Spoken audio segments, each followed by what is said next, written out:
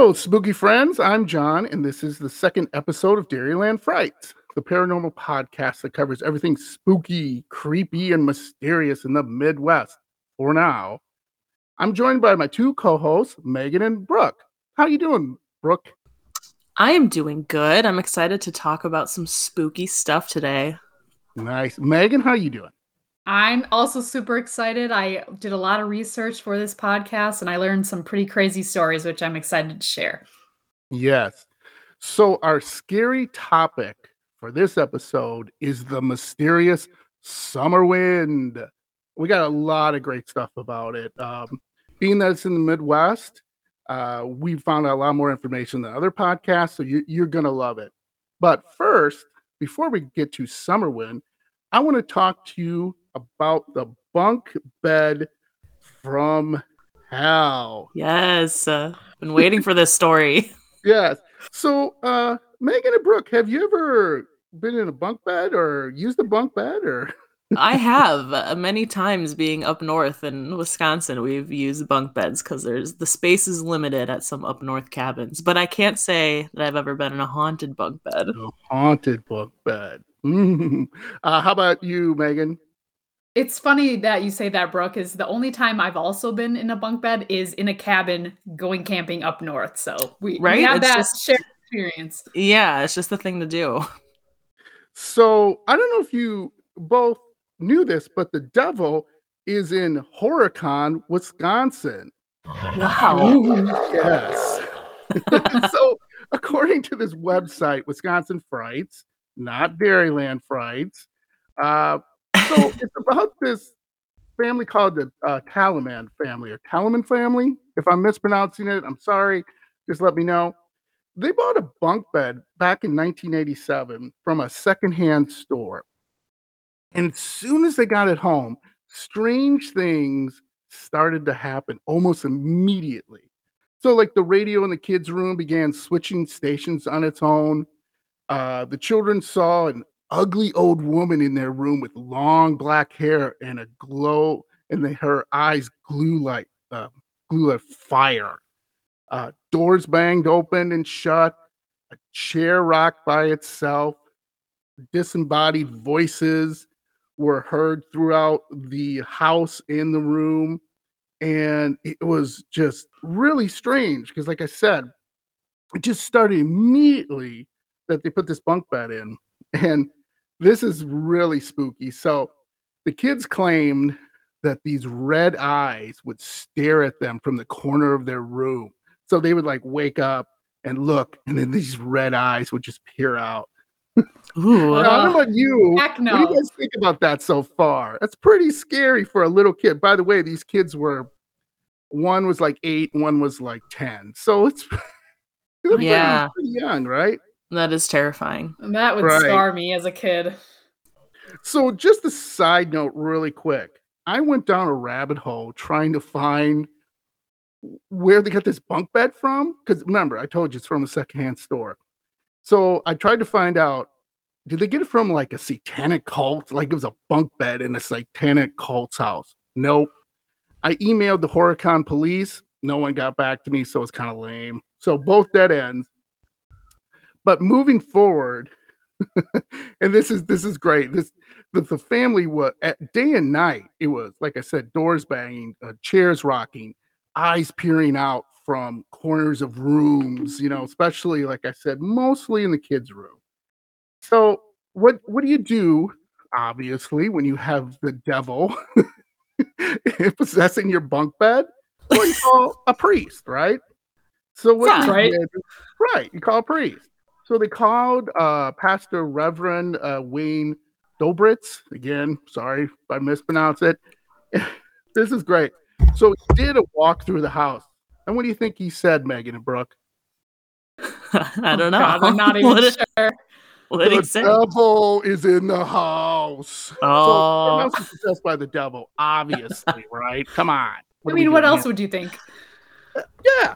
So so he did an exorcism. One thing it does not mention if it worked or not, but I don't think it worked because a few days later, I have an exact date, by the way, January 11th, 1988, A relative of the family spent the evening at the house, helping Debbie, who was the mother, with the children, putting the kids, to bed and everything. And he was a skeptic. Boo. And what he saw, though, he was a believer that night because that night a horrific figure materialized in the bedroom. Like I said, when he was putting the children to bed. Oh, God.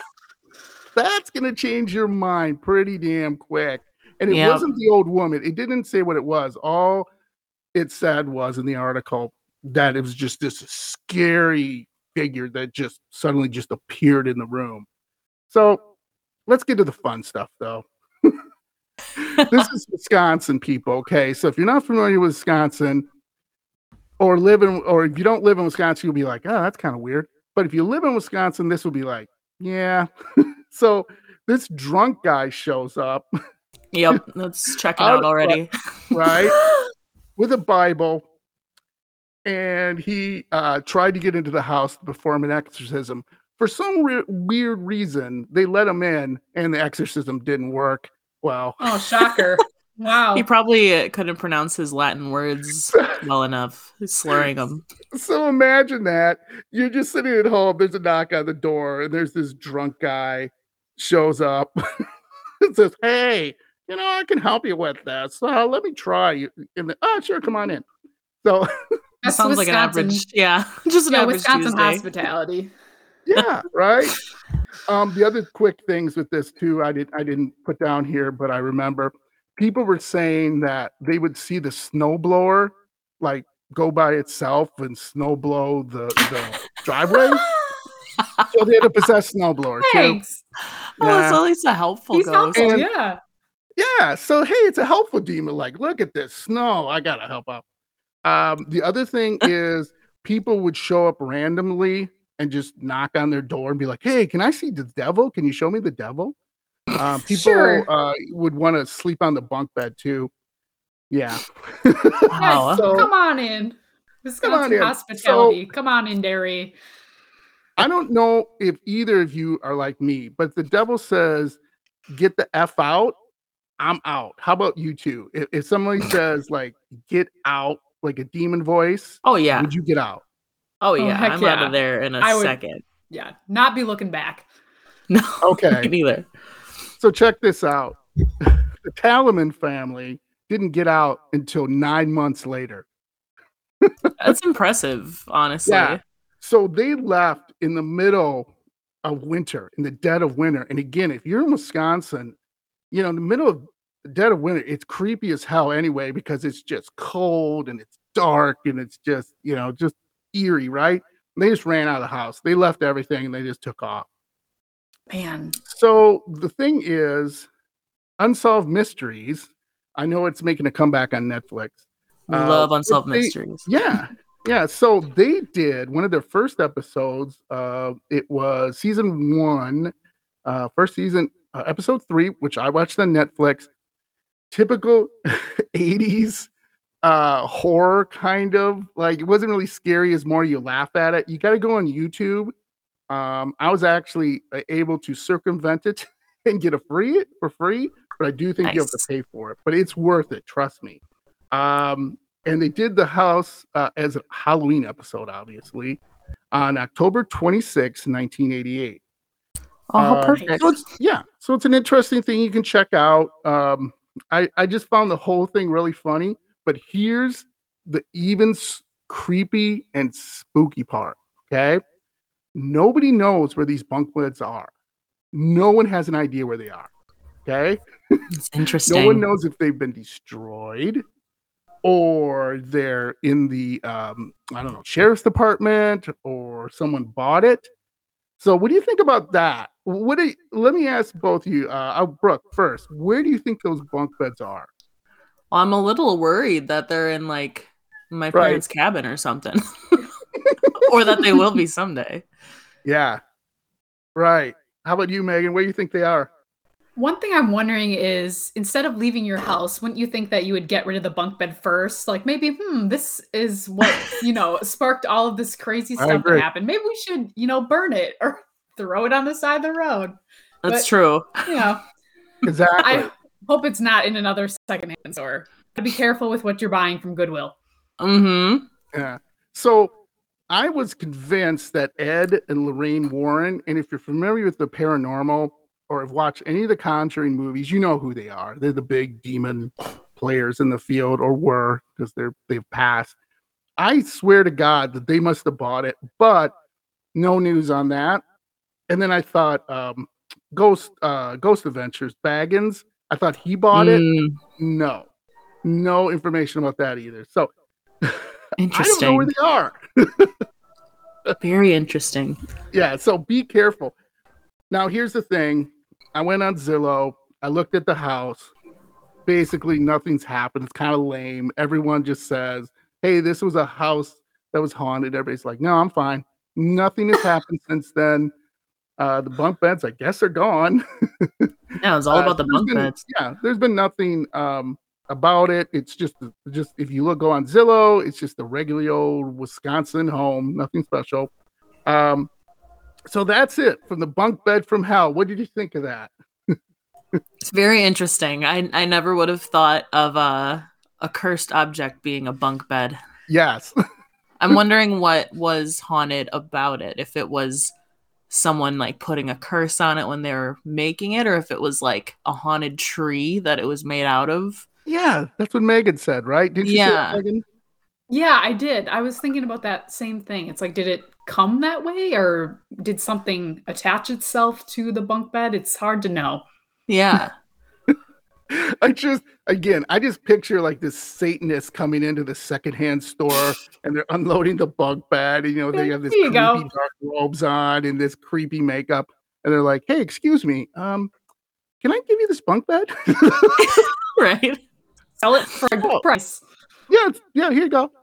Sure, what the hell? Okay, so we're going to get on to Summerwind here in just a second. Next episode, if we have time, I even have a better one. The toaster that was possessed by the devil. Wow. You thought the bunk bed was bad. The toaster is even worse. The toaster is even worse. Can't wait, John. Anyway, so let's get on to our main topic.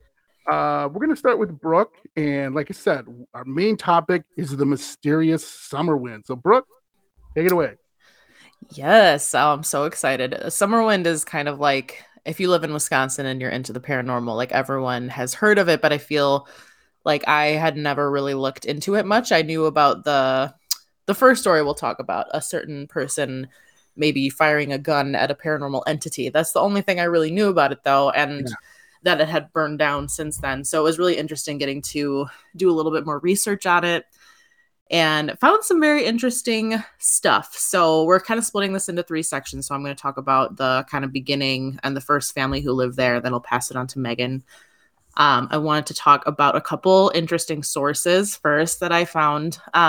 One, and I'll talk about this later, but the paranormal investigators of Milwaukee actually did a investigation there fairly recently in 2019, which we'll talk about kind of at the end of the episode.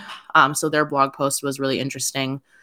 And then a couple interesting sources for photos, because it's kind of hard to find good photos of Summerwind. But the Milwaukee Journal Sentinel online had some good pictures of it actually burning, which I had never seen before.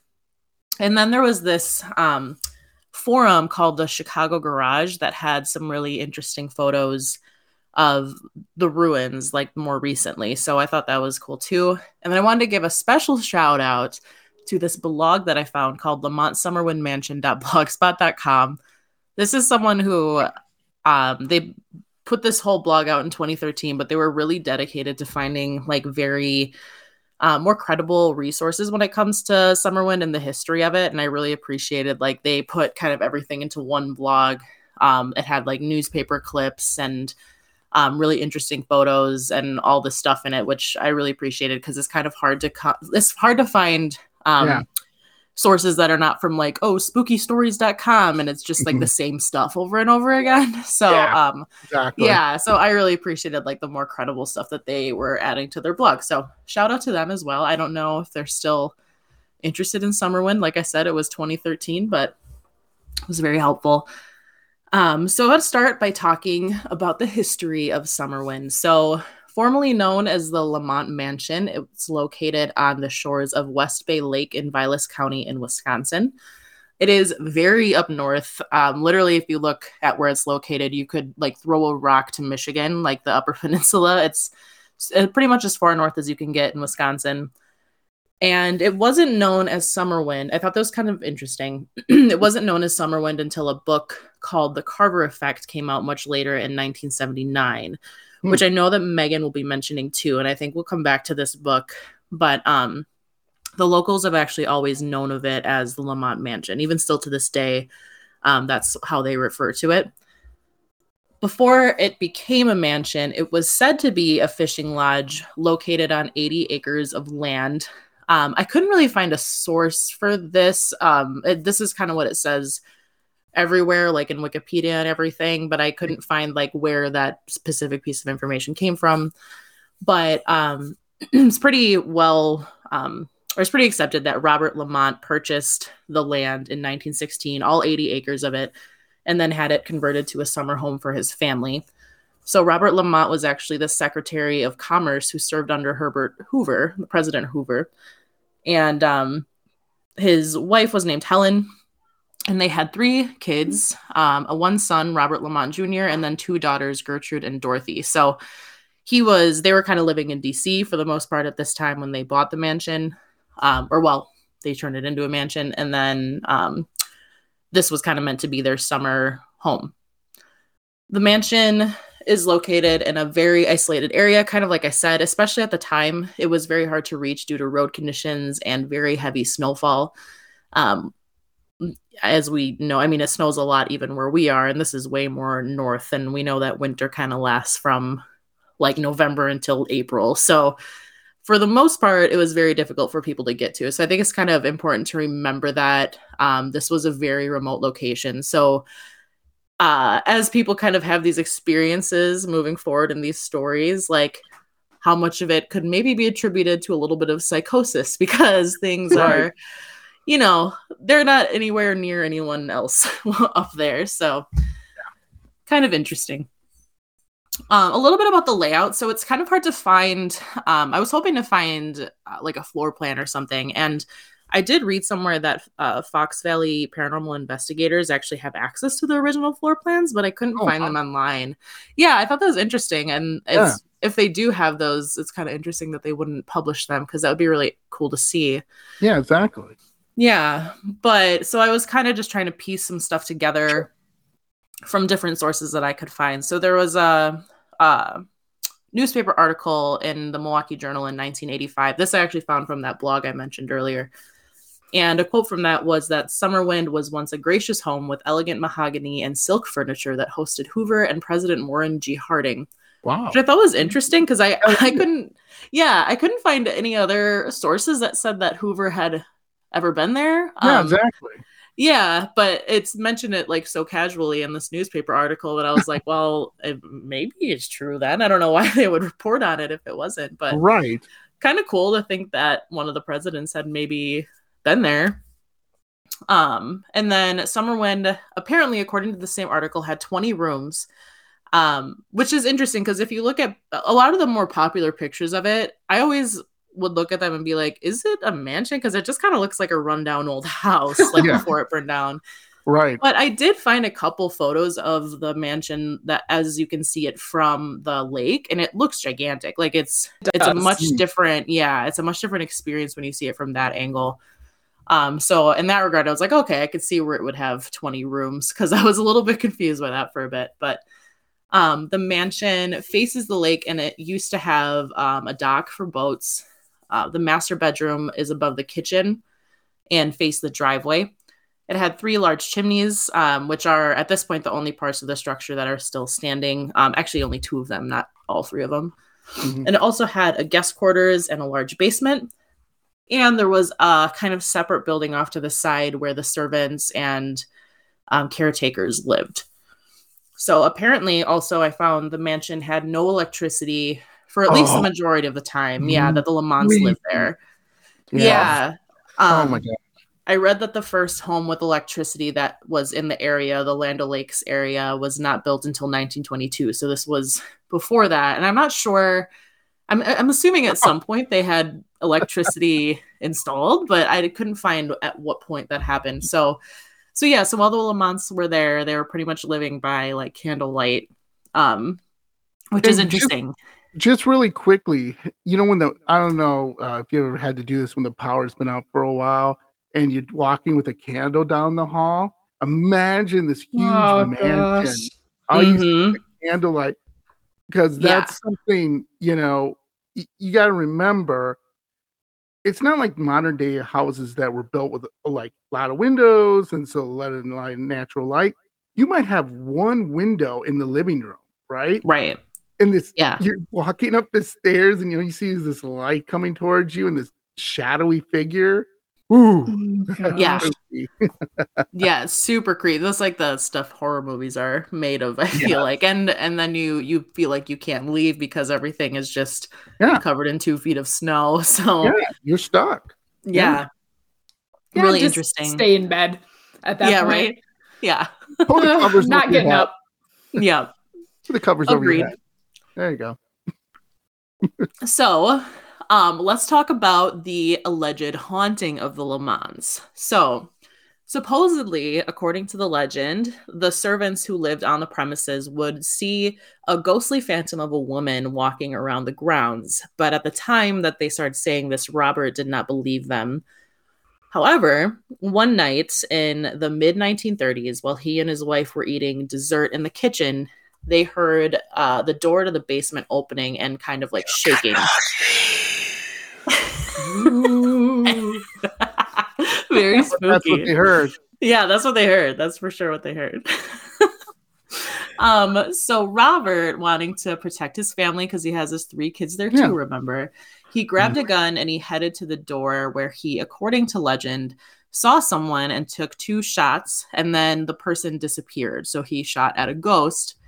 And interestingly, these bullet holes were supposedly found later on after the Lamonts moved out. So they thought that this was like a solid story. I did actually find 2 photos of the supposed bullet holes taken by a member of the Wausau Paranormal Research Society in 1987.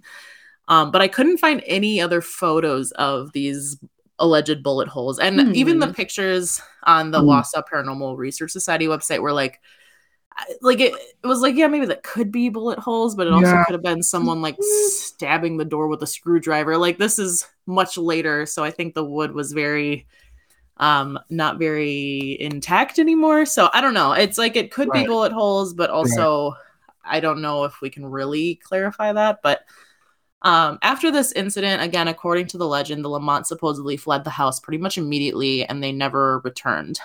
However, I want to say I could not find anything regarding, first of all, when this happened. So most sources say the mid-1930s. There's nothing even remotely like exact. Like there is no like specific date or even year that can be attributed to this incident happening. Yeah. And I'm questioning, and I think Meaghan might talk about this guy, but Carl is actually the brother of someone who owned the mansion a little later on. I think it's Ginger Hinshaw. So her brother Carl actually claimed that he, while he was visiting, smelled gunpowder and went downstairs and actually saw like a ghost apparition of Mr. Lamont shooting at nothing. Nice. Yeah. So he said that this happened and then he saw the bullet holes. So that's what he assumed had transpired. But I don't know if like that's where the original story came from and no one ever really, because I couldn't find anything about Robert Lamont ever having like publicly said that he had seen a ghost, any information that they had for sure fled the building. And I even looked into like the 3 kids to see if they had ever made any statement about the mansion being haunted, but I couldn't find anything from any of the 3 of them either. So it's really interesting. It seemed like this whole story about the Lamont's family it wasn't really public knowledge until after Carl had like talked about it, which I just thought was kind of interesting. So I have a quick theory. This is the way my mind works. You know how people in the 1900s were all pale and stuff like that, and wear these creepy long night gowns and everything like that? Yeah. Imagine if it was like Cousin Billy. Oh no! Right? And he's all pale and everything. He didn't tell them they were coming, or they didn't know he was there because it's a huge mansion. And Lamont just shot him. Right? And then he covered it up by saying, "Oh, it was a ghost." Right? Since there's what you're seeing, there's no evidence. There's no there's not really anything you can point to, like, oh, someone died during construction. Yeah, you know what I'm saying? Well, that's the thing too. Is it's like why was this place even haunted? Because there wasn't. Exactly. It wasn't built on any kind of Native American burial grounds or anything like they sometimes say. There was no one who died there. Yeah. So I later on, again, I think Meaghan might talk about this too, so I don't want to talk too much about it. But I think the claim was that Jeremy Carver, I think it's Jeremy, like an old explorer, was actually haunting the building because he had apparently had claim to the land. Like there was a deed saying that he should have owned this land. Sure. And that existed somewhere in Summerwind in some kind of black box, and he haunted the mansion because he was mad that he didn't have access to this land or whatever. But yeah, even that. Well, we can talk about it later. But supposedly Jeremy Carver actually never explored that far north in Wisconsin, and also he wasn't even buried in the United States at all. So why would his ghost be there? But a little suspicious. Yeah, a little odd. Yeah. One other thing, I thought this was funny. So that blog that I was talking about, this is a quote from that person who did tons of research on the mansion over time. And they specifically said in the blog, "I'm having a great difficulty finding anything related to the mansion during the period from 1916 to 1930 or so. I would like to find a source which mentions the quote unquote kitchen shooting, as I can't understand where this information has originated from." Right. And I was like, yeah, same. I also cannot find anything. So kind of interesting. But moving on, the mansion apparently laid vacant for a long time after the Lamonts supposedly fled the property. So the Lamonts, according to most sources, say they owned the property until 1948 when Robert Lamont actually passed away, and that they hadn't entered it again for pretty much 2 decades. From, oh gosh. Wow. Yeah, so from the 1930 to 1950-ish, it pretty much no one was there. But something that I thought was interesting was that, so that's the kind of story, again, that you see in everything, like Haunted Wisconsin books, haunted this, haunted that. But when I read an article from the Milwaukee Journal in 1985, again, this was from that blog, and this was a published news article, they had actually interviewed this woman named Caroline Ashby, who was from the Land O'Lakes area, and she said that her family actually owned the mansion just before World War II, so the early 40s. And that she stayed there as a kid, and at the time, no one actually considered the mansion haunted. And at that time, the mansion was already in disrepair and infested with bats, according to her. So that's sad. It's sad that it kind of went, kind of became so dilapidated so quickly. But also interesting that apparently, most people think that the Lamonts owned it until 1948, but apparently there was a whole other family living there for a couple of years that no one even really knew about or no one talks about. Another person in the same article named Jerry E. Sparks, he said that he actually lived there with his dad, who was the caretaker for the mansion in the 1930s. And they lived in the kind of the side house for the servants and caretakers. And he also said that he didn't remember the mansion being haunted or anyone talking about the mansion being haunted either. Another resident, Gene Newth, so this is more recent as well, he said that people started saying the mansion was haunted only after it was abandoned, and no one said that while it was occupied. So one thing I'll say, I just wanted to throw this in there, but this place had so many friggin' owners. People would apparently put a down payment down and then they would just ditch it. And even as late as 1985, people didn't know who actually owned it, and they were like, "Hey, we want to burn this place down," but who even owns this property? They had to track down the people. So it was really interesting, just how much this place was kind of passed around. So I think that kind of lends itself to the haunted thing too. Is people didn't want to keep it, they didn't want to stay there. But eventually, in 1948, Summerwind was purchased and kept by Lillian Kiefer and her husband. So they had the mansion kind of in there, or they owned it for a long time. They never lived there on a permanent basis, which a lot of people kind of say was more evidence to it being haunted. But knowing that in the early 1940s, it was already infested with bats, I'm kind of like, I understand why they wouldn't want to live there. Yeah. Yeah. So some reports say that Miss Kiefer said she never felt safe at the property, so she left the mansion and left all of her belongings there, telling neighbors that they could take whatever they wanted, but that she wouldn't be held responsible if something bad happened to them. Kind of interesting. Nice. Yeah. And then that same article from earlier also did mention one neighbor who did kind of have a paranormal experience. So when she was visiting Mrs. Kiefer right after they had purchased the mansion, she said she saw a big army overcoat laying on a bed. And then later, like an hour later, she passed by the same room and it was just her and Mrs. Kiefer, and Mrs. Kiefer hadn't been in there, that the coat had actually disappeared, and it freaked her out enough that she never went back. Wow. So she did have kind of a weird experience there. Yeah. So anyway, after Mr. Kiefer died, Mrs. Kiefer actually divided the land up and sold everything. So remember, it was 80 acres of land. So they sold a bunch of different lots, and the land, I guess, that had Summerwind on it kept being diverted back to Mrs. Kiefer because people couldn't keep up with the payments. So that's kind of why another reason why it got tossed around a lot. But it eventually did get purchased, though, by the Hinshaw family. And now I will pass it off to Meaghan, who's going to talk about that. All right. Thanks, Brooke. Yeah. That was really super interesting. And I'm still going with my cousin Billy's story. They killed him. Yeah. And they left. I think that's reasonable. Okay. All right, Meaghan. All right. I'd love to hear your part now. Sounds good. All right. In 1969, the Hinshaw family actually purchased Summerwind. So they're the next family that owned it. And they only stayed there for 6 months, which is an extremely short period of time. But I do understand why they ended up leaving, because they experienced some of the craziest, most intense paranormal activity that has ever really been reported in the mansion. And I'm going to talk about that today.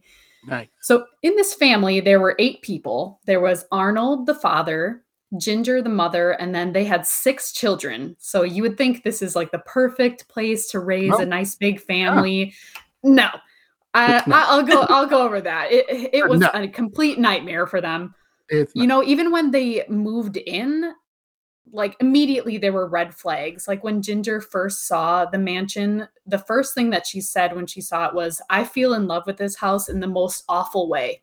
Isn't that such like an interesting thing to say? Yeah. That is an interesting thing to say. Yeah, even she had like weird vibes about it before she even really moved in. And even after the family moved in, they started experiencing these really crazy, unexplained paranormal happenings. So all the members of the family started seeing these vague shapes. They saw shadows, they saw full body apparitions. And the most spooky of those apparitions was this one woman who would float back and forth between the French doors by their dining room. Another weird thing that happened was they would report that they would smell perfume in the air. Oh boy. Yeah, just out of nowhere. Maybe it was the perfume of that woman who was floating back and forth on the French door. That does happen. Maybe. That does happen. That is reported.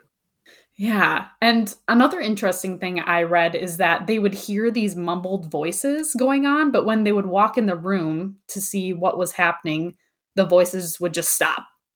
It's like very interesting. Yeah. Another thing they reported is that the lights would go on and off by themselves. So they must have had electricity at that time. So it'd be interesting to research when the house did get electricity. But another super interesting thing that I learned is that some of the rooms in the house would feel freezing, even in the summer. And for people who are familiar with Wisconsin summers do get pretty hot. Yes. So having, ice cold rooms is very odd. Very odd. So of course the family, they wanted this to be their dream house, and they thought, maybe we're just imagining things, but more things started to happen, like appliances would break down, and then they'd call a repair person, but then it would magically repair itself before the service person came. Oh, nice.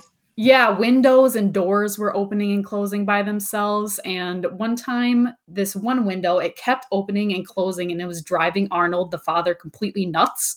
So he took this heavy nail and he nailed it into the window and shut it because he's like, we're done with this. So he nailed it shut, and it finally stayed closed. But there's just that one window that would open by itself, and it was driving him nuts.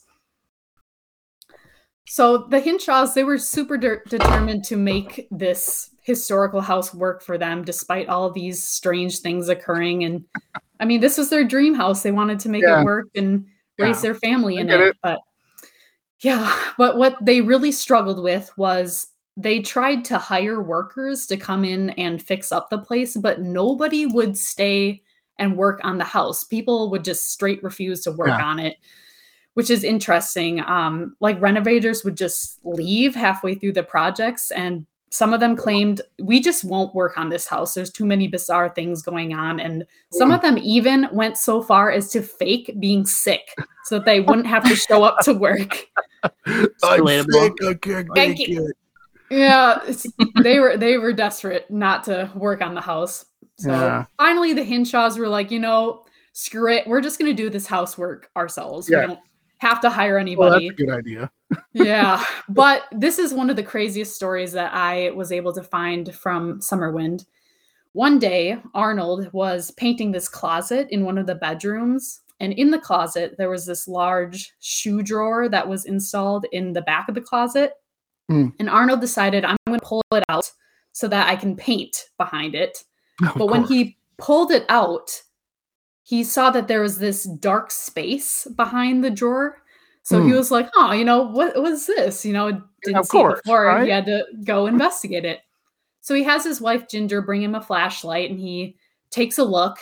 And the second he looks in there, he jumps. And he's completely disgusted because he sees something furry in there. And he thought maybe an animal had gotten in and died.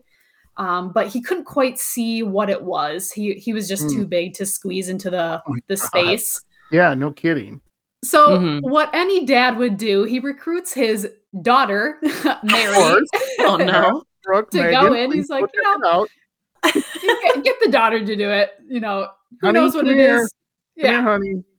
So they tell the daughter, all right, come here and we'll take a look at what's inside the closet. So Mary, the daughter, she grabs the flashlight and she crawls inside this little dark space.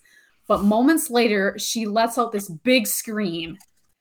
And she found what the legend says appeared to be a human corpse. What Mary pulled out of the closet was what she says appeared to be a human skull with black hair still on it. Oh. Very suspicious. Yeah. So one thing I wanted to ask you two about is the Hinshaw family never called the police about this supposed skull that they found, which is a little bit suspicious. So why they never called the authorities, not sure why. Was the story concocted to fit, those scary stories of Summerwind, or was this a real body that was the result of a crime that took place? Yeah.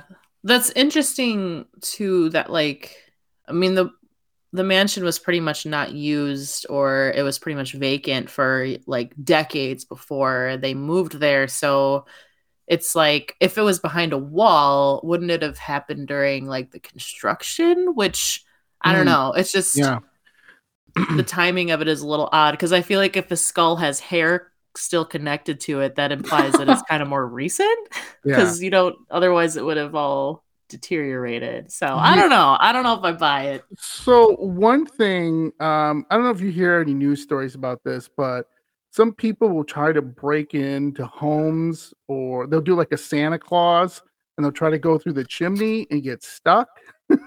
I don't know if that's, I have heard about that. But some people will try to go through the walls to get in because they don't want to be seen because they're robbing the place. So that's true. What's weird though, you're exactly right, Meaghan. Why wouldn't they call the police? Because I'd be like, hey, I don't want you guys, someone buys this house and then they find the body or whatever, we hide it, and then people think we did it. No, that's right. Yeah, That's one you thing that call the occurred police. to me. If you find this corpse in the house, it's like, all these haunted happenings have been happening. Maybe we should put Yeah, this corpse to rest and right. bury it in the Yeah. ground. Maybe that would have fixed Hey, things. So hey, just side note, when was this? This was the 80s or this 60s? was the 60s. Okay, Or so oh they no, didn't have DNA. They it didn't was the have any DNA. 70s, pardon me. Oh, 70s. Yeah. So they still didn't have any DNA evidence that they could take this thing and, you know what I'm saying? Like in modern Yeah. day where you could do a DNA and then be like, oh, hey, it's, whoever, or, we found this person. Yeah, but it's still, why wouldn't you call the police? That makes no sense. Yeah, that is odd. I'll also talk about this later. They go back and they check to see if it's still there, and I'll Yeah. tell you what happens later on. But Ooh. it's just interesting that they saw the corpse and they just put it right back in. They're like, out of sight, out of mind. Hey, Yeah. Hey, honey, just put that right back in there. If you could. Yeah. Don't worry about it. Yeah, don't worry about it. Good night, hon. Sweet dreams. Sweet night. Actually, John, this is where things start to get a lot crazier because after they found this supposed skull in the closet, things just took a turn for the worst. Quite frankly, Arnold, the father, he just completely lost his shit. He started staying up late at night, and he was playing this Hammond organ that the couple had purchased before moving into the house. And now, if you take a step back, playing the organ and the piano was something that he really loved doing. He used to play it, for fun. Yes. Love it, the sound John. effect. But this time, just like that music recording, his music was completely frenzied and he'd play it really loud throughout the night. So mind you, he's staying up all night, playing the organ, not letting anybody sleep. And this is disturbing Ginger, his wife. She's begging him to stop. Please come to bed. Yeah. But Right. The interesting thing is Arnold told Ginger, if I stop playing, something bad is going to happen. The demons in my head are telling me to keep playing. That's why I have to keep playing. And Oh man. she's completely frightened that he's just going off the rails. Sometimes Ginger would get all of the children together in a single room and they all sleep together because they're completely afraid of their deranged father staying up all night, playing the organ long into the night. Yeah. It's crazy. That's crazy. Oof. Yeah, Arnold, he suffered a complete mental breakdown. He's getting angry, he's withdrawn, he's emotionless, he stops showing up to his job. So he eventually loses his job. He's not paying the bills. He's sleeping all day. He's staying up playing the organ all night. It just was completely out of control. Wow. And there was this one interesting story that I found. He's completely off the rails. And one day he was under the impression that one of his daughters had hidden his hammer when they didn't. And so what he did in his mind, he's like, okay, how we're going to fix this? He went out and he found the daughter's pet raccoon and he killed it as a punishment. And that's so mean. Yeah, what I found is he did it to quote, quote, prove a point. That's what he said. Prove a point. Really sad. Yeah. Where's Dad at? Yeah, you can see why Ginger, she's like completely beside herself. Some accounts even say that she even contemplated committing suicide in the Summerwind Mansion. So the stress was just too much for her. And so she ended up sending Arnold away for treatment, which is probably the best thing for him. The best thing, yes. Yeah, Ginger and the children, they ended up moving to Granton, Wisconsin with Ginger's parents. So Ginger and Arnold did end up getting a divorce, and Ginger remarried to a man named George, who will come into the story later. Okay. Interesting. So Ginger, she's completely terrified of this house. They don't live there anymore. But a few years later, Ginger's father, his name is Raymond von Bobber. I believe that's how you say his name. I love that name. Von Bobber, yes. Von Bobber. So Ginger's father, he announces his plans. I'm going to turn Summerwind into a bed and breakfast. I'm going to breathe new life into it. Like, that makes sense. It's completely haunted, but let's make it into attraction, right? Yeah. So Yeah, okay. he thought that this mansion would attract guests to its super scenic location and they'd love it and it would be a great business opportunity. And Mm, keep in mind, at this time, he had no idea that Ginger and her family had been completely terrified in this yeah. house. So Oh he's my, like, yeah, let's buy it. Let's renovate it. what the heck? Ginger is begging him, please don't buy Summerwind. It's not worth it. Don't do it. But Raymond, he does it anyways. Of course. He he even acknowledged, like, okay, yeah, maybe this place is haunted, but I don't really care. So so he actually, like Brooke mentioned earlier, he claimed that he thought that he knew who the identity of the ghost haunting the place was, and it was a man named Jonathan Carver. Jonathan Oh, right. Carver. Yes, I said Jeremy earlier. Jonathan Carver. He's an 18th century British explorer, and Raymond claimed that he might have been haunting Summerwind because he was looking for some sort of deed that was hidden within the house. So that was his theory, and he even wrote a book on it. It's called The Carver Effect, which came out in 1979. And I actually went on Amazon to see if I could find it. And there is a hardcover selling for $300, and it's very difficult to find. So I saw that. Okay, That's crazy. all right. yeah, it is not currently in print, so it's really hard to find. But the funny thing is that he wrote this book, and none of the locals took him seriously. They thought that this was some like shit he was making up to, Sure. make money off of. So, like Brooke was Yeah. saying, it's like some stories in this whole thing is like there's some stretching of truth and people not believing, and Yeah. it's kind of up to you to decide what you believe. Exactly. One other thing too that I read about this period of time and why the locals didn't believe him was that the Von Bobers or whatever, like Raymond and his wife, never even like went into the mansion. They lived like in a camper on the premises, but they didn't like go into it at all. So they were like, how would he even know that this place is like supposedly haunted? Right. Like he just kind of seemed like he was making it up for clout a little bit. It's interesting. So again, a lot of these stories are just alleged accounts. So yeah. Anyways, so Raymond decides he's going to buy Summerwind, and one day his son Carl, his daughter Ginger, and Ginger's new husband George, they all went exploring the house. And George actually spots that same closet that I was talking about, allegedly with the skull in it. And so Carl climbs into the space and he takes a look around, and it's empty. It's like, what happened here? It's like, was the skull ever real? Was it removed? Was it removed by a person? Was it never there at all?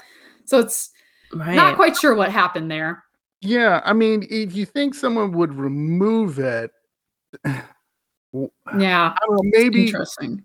What would be super creepy if the dad came back and like grabbed it. Oh yeah, out of there, like it'd be crazy.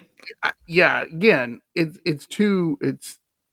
that's just too weird. Like, if Arnold just said, "Hey, I got to get that out of there," and went back and got it, and then it's like my bunk bed from hell. Where's the body? Never know. Never found out who it was, if it even existed. That's freaky. Right. Oh man, I love it. Anyways, so the plans to turn this mansion into a bed and breakfast, you can guess it, did not go very smoothly. Work did not stay on the job. They were complaining that their tools were going missing. They thought they were being watched. And the funny thing is that Marie, who is Raymond's wife, also agreed with their complaints. And she's like, I can't be in this house. Like, I feel like I'm being followed everywhere I go. So everyone's just completely uncomfortable in this house. So you can kind of sense this reoccurring theme going on. But one of the disturbances that I thought was the most crazy out of all of the stories that I've read is that apparently the rooms in the house would change sizes. So it was impossible to measure them. Wow. Because the construction crews would measure them, and then the next day they'd be a completely different size. Like this one point, Raymond estimated that he could put a restaurant within Summerwind that would seat 150 people. But then when he compared it to the original blueprints of Summerwind, he realized that the same space would only fit half as many people. So not sure what is occurring with that, but the changing of the room sizes, it drove the construction crews crazy. They didn't want to work on it. It was too much work to keep remeasuring. Another interesting thing I found is that they would take photographs of the house with the same camera, only a few seconds apart, and there would be variations between the photos, which is interesting. Like one time, Raymond took a photo of the living room and compared it with one that Ginger had taken when they lived there. In Ginger's photo, it showed these curtains that were hanging up on the windows, and she had taken them down when they moved out. But Raymond's photo, years later, showed the same curtains in that photo, even though they weren't hung up. So it's like, how is that possible? Yeah. It's very interesting. Yeah, that is interesting. So all these things are going on, and this is funny, but Life magazine gets wind of the story. Haha. Funny pun there. Hard pun. Life magazine finds out about Summerwind, and the mansion actually makes the top 9 most haunted locations in the US. They write an article about it. And as you can imagine, the feature got a ton of attention. And it wasn't long where people were, flocking to the house. They wanted to check it out, thrill seekers and teenagers wanting to throw parties in there. And the increased traffic that came to the property just completely put Summerwind into ruin, because no one was really living there or maintaining it. And that's kind of the start of the demise to the whole building. Right.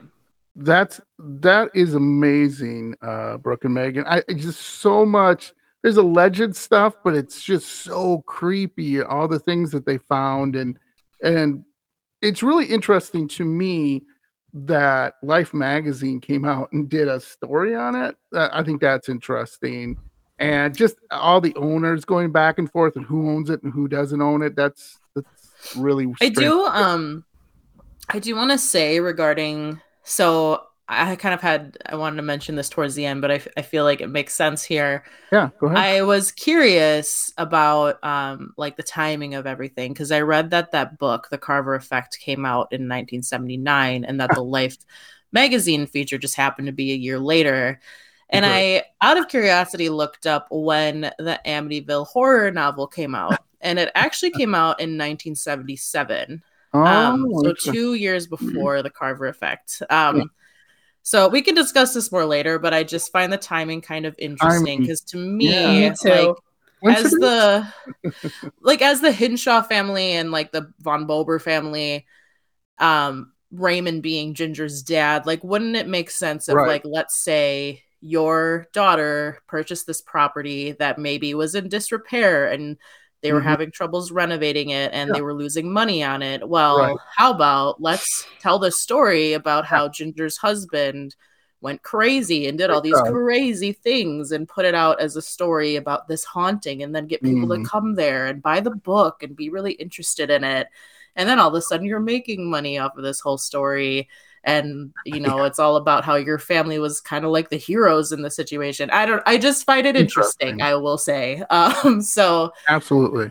Because it seems like all of the legitimate stories of hauntings, like all the actual like first person cases, came from this one family. Like everyone else was like, yeah, we didn't think it was haunted, yada, yada, yada. And everything kind of stems from the Hinshaws / Von Bobers, whatever. I just think it's kind of odd that like everything would only come from that one group. But yeah, we can talk about that a little bit more. We'll bring that up and everything. Yeah. Love it. I'm going to cover the 80s now to present. So in 1988, Summerwind was struck by lightning twice. Now, what I think is really interesting about that is, like, that's really strange to me that it got struck twice, because usually lightning, and now I'm going to be a science nerd, usually lightning will strike the highest point on top of a hill. So that's why they say if it's a thunderstorm, you don't go running up a hill and stand by a tree. Right. Or you're fried. your KFC chicken. Right. No, you're supposed to go to the lowest point and stay there, and obviously stay away from any good conductors. But this is what I think happened, and there's no proof of this either. Like, this whole story is we can't wrap our hands around, right? And we can't say like, yes, this is it. And that's more interesting to me. So some allege that the mansion was deliberately set on fire to stop vandals and kids from entering what was still private property. So there's an article here that was really interesting. Thank you, Meaghan, or Brooke, whoever put it up. I believe Meaghan, you put it up. It was Meaghan, yeah. Awesome, because it kind of talks about and I was reading this too, and I'm going to go through it really quickly. I found this thing I thought was super funny. So the Land O'Lakes town board, they have like totally denied, like, nope, this is not, we didn't do this. It was destroyed by a fire. But according to this, like, the fire department was like, let it burn. Right. That's so bad. Whatever. Yeah, okay. And they're really defensive about it. So there's an article you can read from Milwaukee Journal Sentinel, and they're really defensive. I won't get into the full article because it's typical political BS. Like, oh, we didn't do this, and what are you talking about? We didn't torch the place, and and they talk to the law enforcement and fire department there, and they're all like, no, it's just it was destroyed. With the lightning strike, and how dare you say that we burned it down? Pretty funny. And then I think we talked about this already. The Fox Valley ghost hunters, who kind of talk about that a little bit too. They're a little skeptical of the explanation of what happened. So I guess. I mean, what do you think? Would it make sense to burn it down? Yes and no, right? Kind of just like, you don't want vandals there. You're sick and tired of people going there. It's private property. So maybe you just light a match, right? I don't know. Oops. Yeah, I think too, like, they had so many issues with people coming in because they wanted to see the mansion because it was haunted. Right. They wanted to explore it, and it was very hard to find. So people would just like wander around up there, like looking for it, and be like bothering the locals. And I feel like it was just very annoying for all of them to be like, okay, like, just leave us alone, and burn it. Yeah. Meaghan, you want to say something? I kind of agree with you, Brooke. Like, I feel like the mansion was also more of a, thorn in their side than anything. It's like, God, I wish this just wasn't a thing anymore, because with all that traffic coming in and, people getting on private property, it's like, oh God, this is just getting in the way. Yeah, for sure. I agree. So they made a fund, and I'm not even going to give into the fund because I don't want anybody sending your money to this. I'm not going to include the link because it's a dead link. Well, it's not a dead link. It still goes as something, but it was very suspicious to me. So please, people, don't give money. Keep your money. It's Christmas. Buy a gift for somebody. But one of the things is they wanted to restore Summerwind, okay? And they wanted to restore it to its former glory. So I have a friend of the family who's in construction, and he told me that it would take millions to restore. I think I told you, Meaghan and Brooke, anywhere from $4 to $10 million, maybe more. Yeah, really expensive. It's not pocket change. It's a lot of money. To just crowdfund. Also, he was a skeptic, which is fine because we love skeptics. We love talking to you. But it's nice to talk to one. Kind of try to convince them. That's why we're here. But he said he thinks no one would take the job because of the legend. And I kind of laughed at that. And he said, I asked him what he would. And he was like, no, it's too much work. And it's just, he goes, it just wouldn't go anywhere. That's his kind of feeling was. But he did agree with me that a lot of people would not take it because of the stories. So he says a lot of guys in construction are not skeptics. So that was interesting. That is interesting. So my other personal story about Summerwind is my good friend. He goes on a road trip. He takes a motorcycle and he kind of goes around the country and stuff like that. So I told him about Summerwind. Hey, when you're up north, could you go to Summerwind and check it out and take some pictures? And he said, this is probably, I don't know, 5-6 years back. So not too long. And he said, sure. So when he was going back to Summerwind, you have to take like an all-terrain vehicle or a motorcycle. You can't go back with a car. Maybe an SUV. It's too overgrown. Anyway, so he gets back there and he's there for, I think he said a few minutes. And this sheriff comes out of nowhere and says, you need to get off right now. You need to leave. And my buddy's like, hey, okay. And the guy was like adamant, like, you need to leave right now. So he goes out and the cop follows him. And he said that it wasn't like the cop was being super mean to him. It seemed like the cop was like, looked legitimately frightened. He said it, just the look on the cop's face, even though he said it was like, it's private property and you can't go back there. We'll fine you. He said the cop looked scared. And he said for a cop to look scared who's probably worked years in this area, that's pretty interesting. Of course, unfortunately, he didn't ask any questions to the cop. And he said, I just wanted to get out of there so I didn't get a ticket. Fair enough. Right. Fair enough. So he said it was really interesting. He didn't feel any vibes. He didn't feel anything. But he said where that cop came from to this day, he has no idea. It was like he was there a few minutes, and that is interesting. Comes barreling in and tells him to get off right now. So anyway, I suppose if you're a cop in the Land O'Lakes area, maybe you don't have a ton of other stuff to do, but it's just, but still, that's odd timing. Yeah, it was just strange because again, when you go back there, no one can see you off the road, like nobody. Right. As soon as you get into it, it's not like someone drives past and go, hey, I can see you. No, you can't. So, I can't imagine that there's a driveway, a perfectly, manicured driveway going out. There's absolutely a little, sign on the road, like Summerwind this way. Yes, right. Yeah. Like, I'm sure it's really hard to find. So what are the odds that this police officer just found your friend just in the right spot at the right time? Mm-hmm. Yeah. Yeah. And just a quick side note, my friend had to ask a local in order to how to get there and stuff like that. It's on Google Maps, but it's not on Google Maps, if you know what I mean. I mean, it's it's not exact at all, I think. Yeah.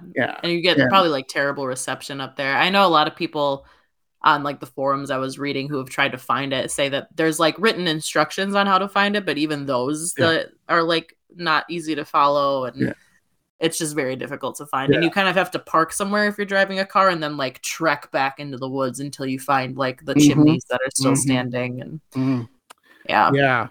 So last but not least, so that was the 80s to the present. So there's not been really much done to it.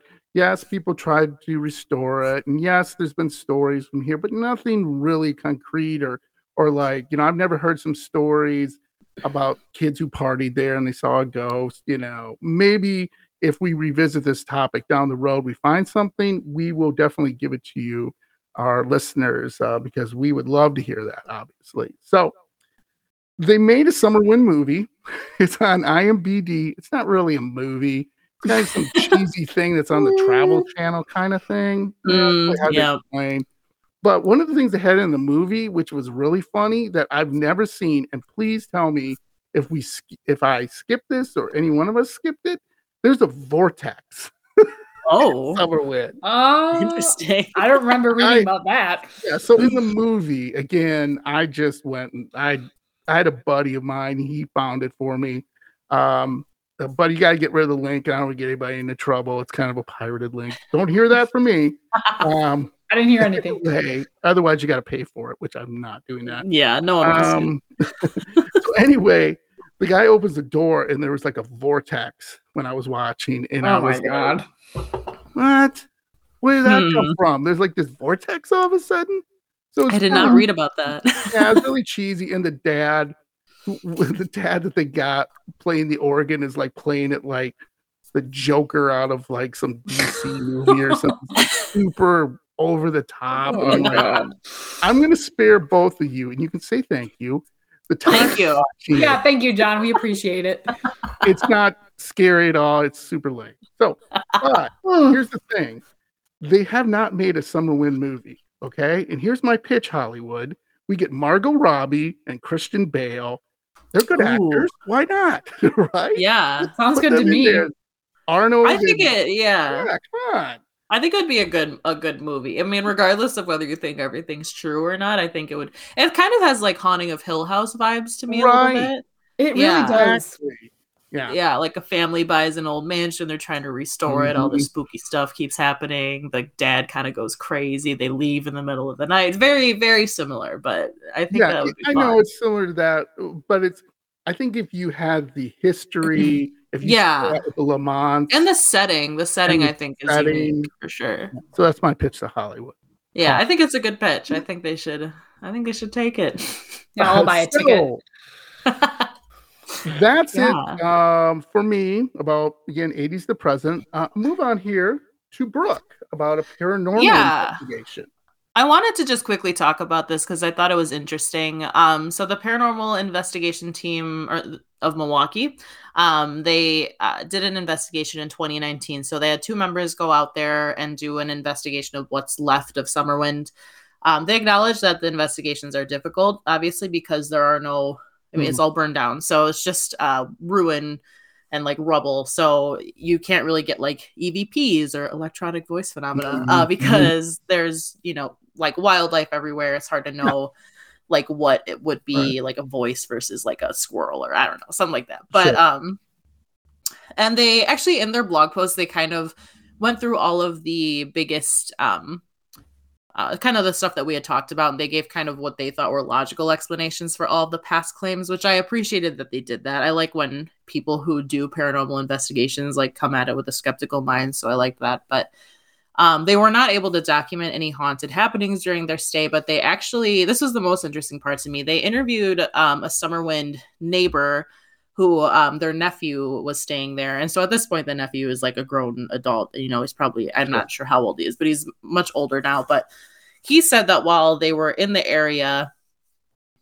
he and his friends used to hang out there all the time back in like the 70s and 80s. And they would make up stories about the hauntings and like spread them around town, which I thought was kind of interesting. Yeah. And he also said that he and his friends would sneak into the house to scare trespassers and then never reveal themselves. So he said that they would try to like, like spook them and act like ghosts and stuff. And to like scare them away. And according to him, Mrs. Kiefer was emotionally fragile. So she was the one who like bought the mansion after the Lamonts and supposedly left all of her stuff there. So that was according to him. He again seemed to be of the impression that Summerwind wasn't necessarily haunted. It was more, just kind of a lot of, I don't know. I guess on that note, we can kind of get into our like final thoughts and discussion, which is, do you think that Summerwind was haunted? So what do you guys think? I will say a big no. N-O. Yeah, I'm kind of on the same page. I think that like it had a lot of bad juju and a lot of interesting history, and it's very interesting to read about, but it seems like a story kind of gone out of hand. Right. All kind of stemming from this Raymond Bober guy. Raymond. And it just like, just kind of spiraled into something else, which I think is kind of similar to the Amityville Horror House. It's kind of interesting how many parallels there are. Yeah. So it's funny you bring that up with the Lutzes who talked about this story. Now, remember, we'll get to this, I think, later on. If you guys want to do it, I would like to do it because it's as confusing as this. Because people with the Lutzes, there was a story that came out later that it's completely fake. They made it up. But if you think about it, how did the Lutzes know this would become a phenomenon, right? Like, how would you know that you just say, hey, my place is scary and there's a demon that's telling me to get out and all this stuff? Right? How did you know you become famous? And like Summerwind too, like when you kind of think about it, you're like, okay, why would you like say there's a body in the like crawl space or whatever that was, right? Yeah, oddly specific. For Summerwind, Yeah. I think it's more interesting that it happened so close to when the Amity horror novel came out, Yeah. like right after that, because maybe they were trying to like imitate the success of Okay. that. But for Yeah. Amityville, I think it is interesting. In both cases, it's interesting because yeah, you're right. It's like, okay, maybe I'm gonna write this book, but no one ever reads it, and it Yeah. was just a total waste of time. Right. But yeah, I don't know. I wish I could read that book, the Carver Effect one. I'm not going to pay $300 for it, No, though. we'll do a Patreon. We'll do a Patreon Yeah. once we get some more episodes, and listeners, once we grow, that'd be a great Patreon to give to us, and we can have the book so you don't have to read it. And Yeah. donate Yeah, to we'll us. read it for you. We'll read it for Because Yeah. I'm curious, like Meaghan, like your whole part, like how much of the stories that they told were actually like stories from the book, like how much intersection was there, and were the like characters in the book Mhm. Ginger and Arnold, like were they named the same or were they based on them? It's just I am very curious as to how the two, like the real life stories and the stories from that book that Raymond wrote, like coincide with each other. He also published the book under a pen name. So, and people, in the city are like, oh, he's stretching the truth. He's making it up. So it's like, are we just taking your word for it? Yeah, it really seems like the people who live in the area are very much skeptical of the entire thing and kind of more so annoyed, which I think that is one of the biggest things for me, is that like of all these people who live in the area are like, no, it's all BS. Like this guy was just like a clout chaser. He never even lived in the house. He wouldn't even go inside of it. But can I add something really quick that I think is really interesting? We'll do Mothman eventually, Brooke, because I know you were there. Yes. But they embraced it, right? Even though Mothman killed people. You know what I'm saying? These, not like people got murdered, or at least that we don't know. Why wouldn't you embrace this if you're in the Land O'Lakes area, which is a gorgeous area, right? Embrace it. I want to make money. Come on. It is interesting because same thing with the Hodag that we talked about the other week. Right. I feel like with like the cryptid stories, towns definitely kind of embrace it and turn it into a tourism thing. I almost feel like with Summerwind, like I feel like they didn't like the Bobers or Bobbers and the Hinshaws. Like maybe they seem to be kind of like well-off people that maybe were just trying to almost profit. Yeah, like they're profiting off of like the community more so than like trying to like help the community, because I don't know. I agree. Because also it's like, how do you monetize that as like because with the cryptids it's kind of easy. Like you can sell little plushies and you can do all these fun little things. T-shirts. Yeah, but with a burned down old haunted house, there's not really much you can do. So here's my pitch for all of us. Here's our business idea. Don't you steal our business idea out there. We're all going to get together.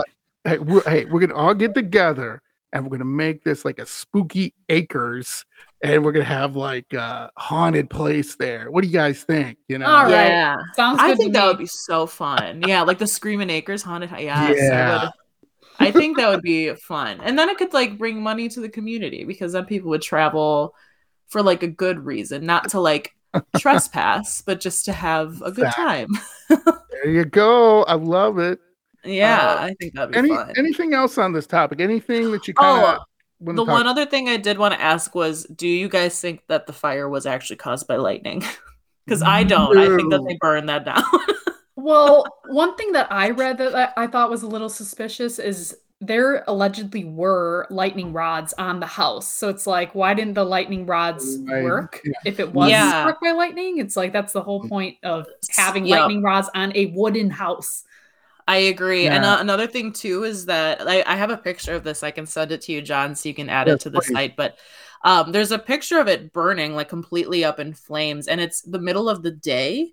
And it doesn't look like it was like storming or anything like that. So I don't know. I think it's kind of interesting. It seems like it was a controlled burn to me, that they did it on purpose. And there was also oddly, there was a news article from 1985 that said that Yeah, and I said that they were planning on burning it down, but then they never did. I think because some people were like protesting and they didn't want it to be burned down, but then it just happened to accidentally burn down a couple years later, which seems like odd timing, right? Like, well, and the fire department was like, eh. Yeah, I said the fire department was like, just whatever. let it go. Yeah, right.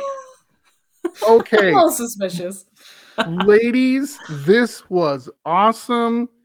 I love Summerwind. This was a great episode. Amazing work from both of you.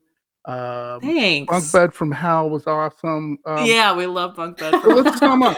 Let's sum this up. I'm a no, but kind of like you might sway me if you had a little more like pictures of the lady and the gunshots. Brooke, yes or no?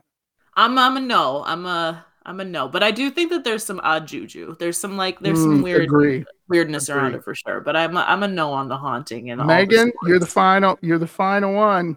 I'm also a little leaning towards no, just because I feel like mental health might have played a part in it. It's just something that people didn't really understand as well back in the day. So I totally agree. Some explanations for Arnold or Ginger's, she's trying to raise this family in this house and her husband's going crazy. And I think that could explain some of the phenomena that happened. Yeah. Agreed.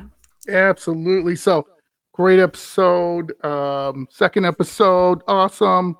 So we'll be back with our next topic. Now, one of the things I'm going to tell you listeners, Brooke, Meaghan and I, we kind of go feel what we want to do for next episode. So what we suggested is Beast of Bray Road and the Sister Hotel. We might change that because, like I said, we kind of go by feel of what we want to do. But believe me, whatever the next episode is, you're gonna love it. We want to go back to cryptids, I think. Is that right, Brooke? We want to do a cryptid one, you think? I'm always about going back to cryptids. Love it. Meaghan, what do you think? You like cryptids? Sounds good to me. What do you think of the hotel? Okay. Brooke is passionate about those cryptids, so I am. I love the Beast of Bray Road. Very fun stuff. Yeah. So again, that's what's exciting about our podcast and everyone else's podcast. You don't know what's going to be next. So you don't know what you're going to get. Exactly. So,